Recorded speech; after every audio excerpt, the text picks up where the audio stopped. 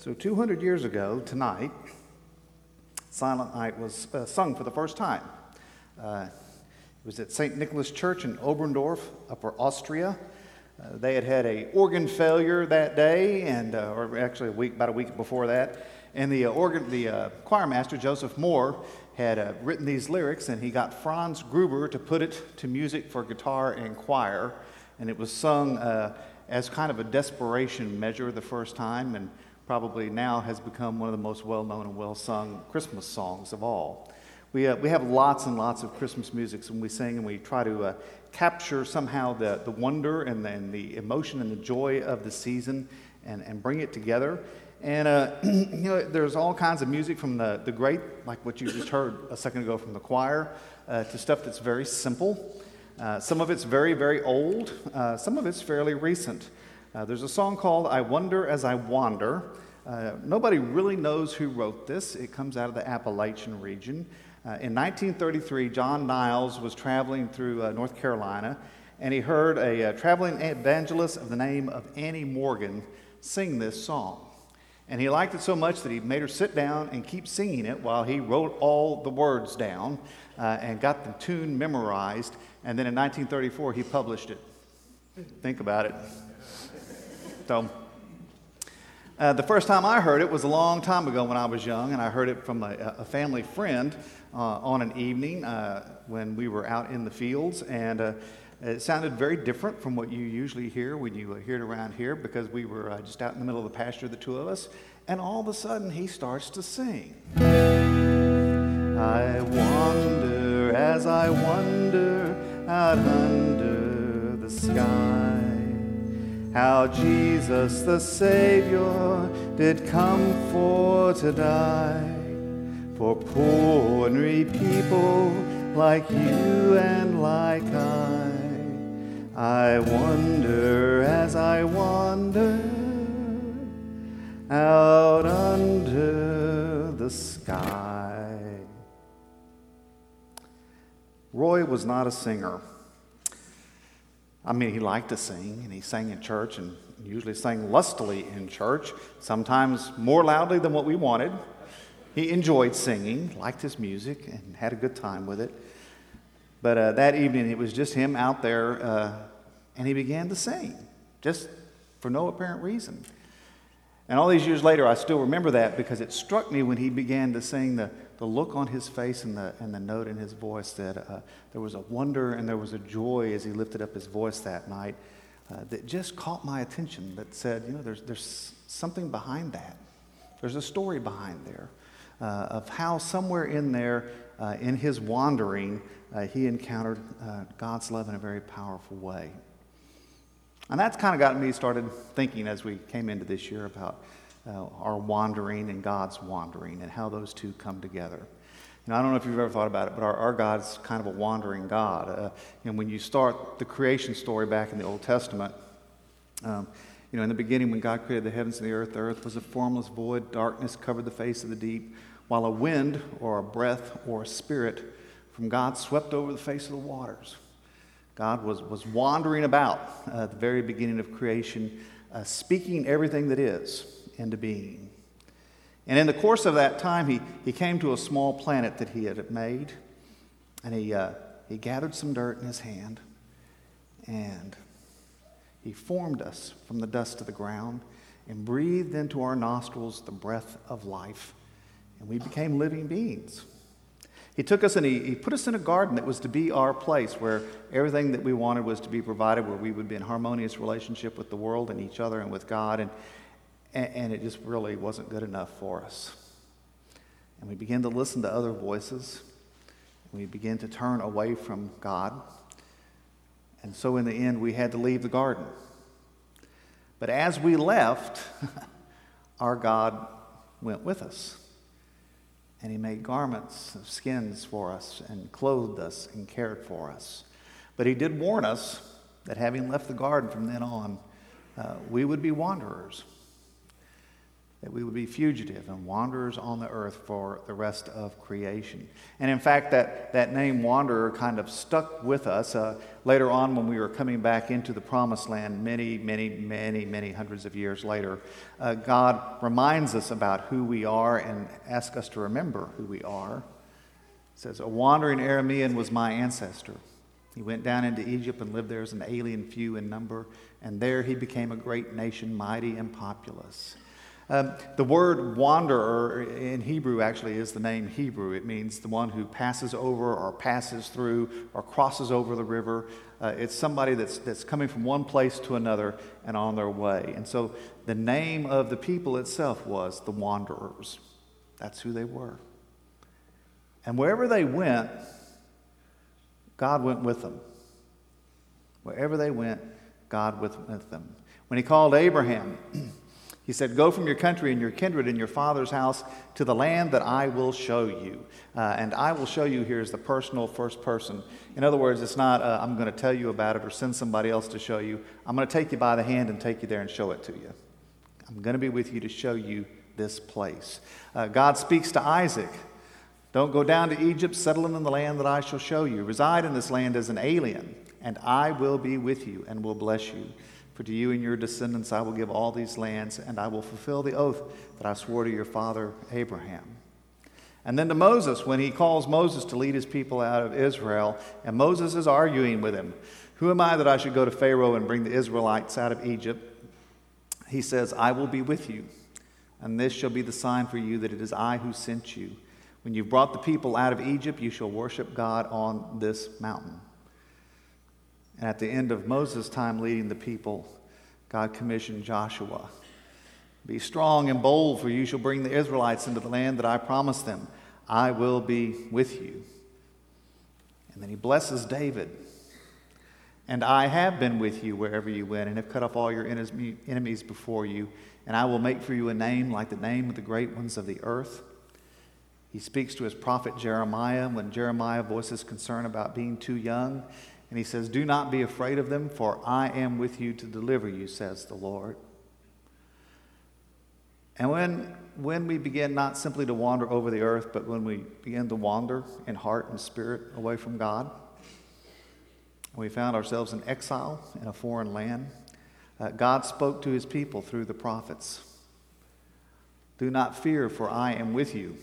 Do not be afraid, for I am your God. I will strengthen you. I will help you. I will uphold you with my victorious right hand. Do not fear, for I..." Come on.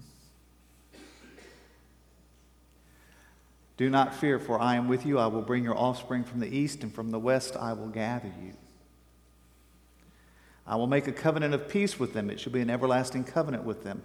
And I will bless them and multiply them, and will set my sanctuary among them forever. My dwelling place shall be with them. And I will be their God, and they shall be my people." I mean, wherever God's people went, whether they wandered the geography of the earth or whether they wandered in their hearts, you hear that refrain repeated from God. I will be with them. I'll be with them. I'll be with them, over and over.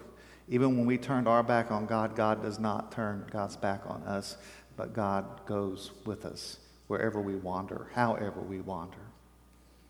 And so finally, God gives a special promise to his people that there will be a sign, a tangible, touchable sign of God's presence with them. "The Lord himself will give you a sign. Look, the young woman is with child and shall bear a son, and shall name him Emmanuel." The name means God is with us. And several hundred years later, Matthew's gospel would record that just when Joseph had resolved to do this, an angel of the Lord appeared to him in a dream and said, "Joseph, son of David, do not be afraid to take Mary as your wife, for the child conceived in her is from the Holy Spirit. She will bear a son, and you are to name him Jesus, for he will save his people from their sins." All this took place to fulfill what had been spoken by the Lord through the prophet. "Look, the virgin shall conceive and bear a son, and they shall name him Emmanuel," which means God is with us.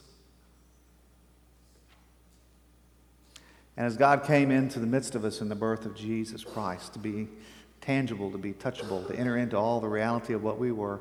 God made it clear that he wasn't simply with us when we wandered on the geography, but when we wandered away in heart. And that not only would he be with us when we wandered physically, but he'd be with us when we wandered spiritually and would call us back to him. For Emmanuel would be the one that would bring us forgiveness and grace. While we were still weak at the right time, Christ died for the ungodly. Indeed, rarely will anyone die for a righteous person, though perhaps for a good person someone might actually dare to die. But God proves his love for us in that while we still were sinners, Christ died for us. And this is the testimony. God gave us eternal life, and this life is in his Son. Over and over, God reaches out and says, I will be with you, and I will restore you, and I will pour out forgiveness and grace upon you. Whether your wandering is the wandering of the feet or the wandering of the heart, God is with us.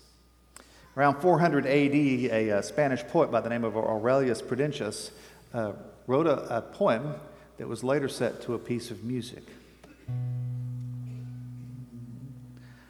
Of the Father's love begotten, ere the worlds began to be, he is Alpha and Omega, he the source, the ending, he of the things that are, that have been, and that future years shall see, evermore and evermore.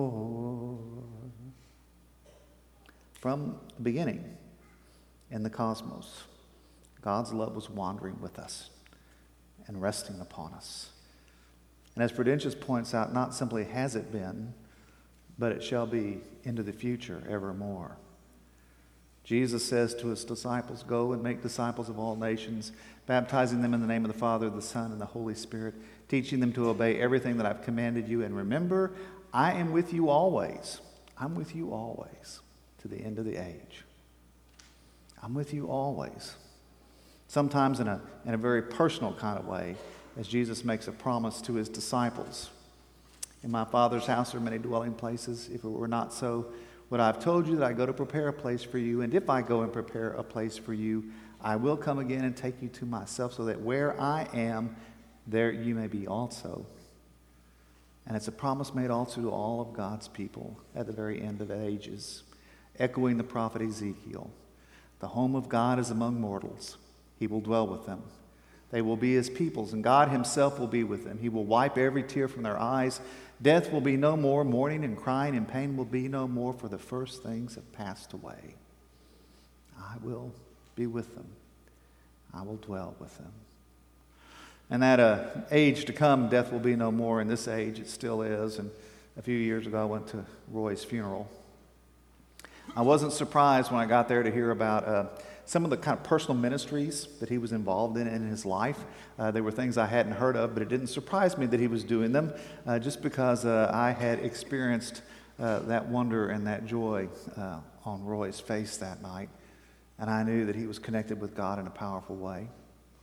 But I never heard the story of how that connection was made. I never heard where in his wandering he came across God. I just knew that somewhere, sometime, somehow, he and God had come together. And so tonight, I'm not really sure in your wandering where you're at. Some of you actually physically have wandered here. You've come in from out of town to be with your families and see people. Some of you may be wandering of heart. Some of you may be rejoicing, and others of you may be here just hoping to hear something that you can hold on to. But wherever you're wandering, whether your wandering is that of feet or whether your wandering is that of spirit, in the birth of Jesus Christ, God is born right into the midst of it. And God is with you, and God will be with you, and God's love and mercy is poured out on you.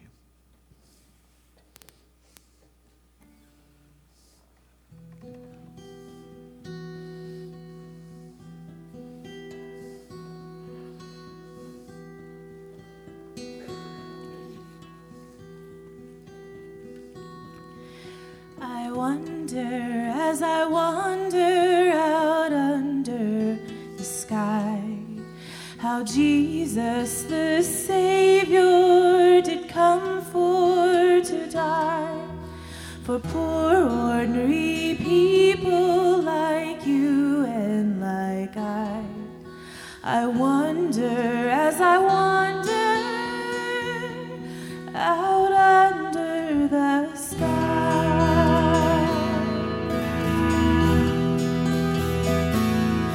When Mary birthed Jesus, 'twas in a cow stall, with wise men and farmers and shepherds and all.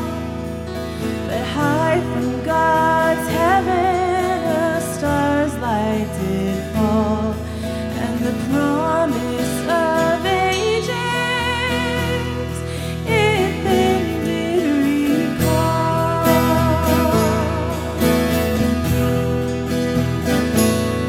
If Jesus had wanted for anything, a star in the sky or a bird on the wing, or all of God's angels in heaven for to see, he surely could have it, 'cause he was the King.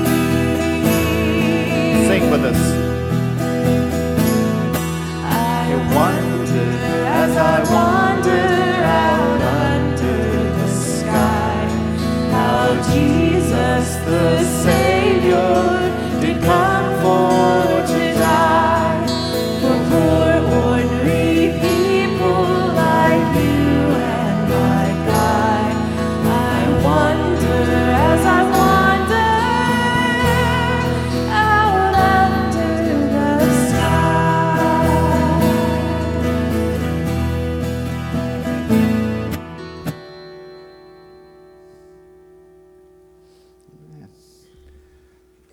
So, wherever you're wandering tonight, if you've ever wondered why God would be with you, there really is only one answer. God's with us in love. And wherever you're wandering, tonight in the birth of Jesus Christ, God's love is born anew for you and for me. Amen.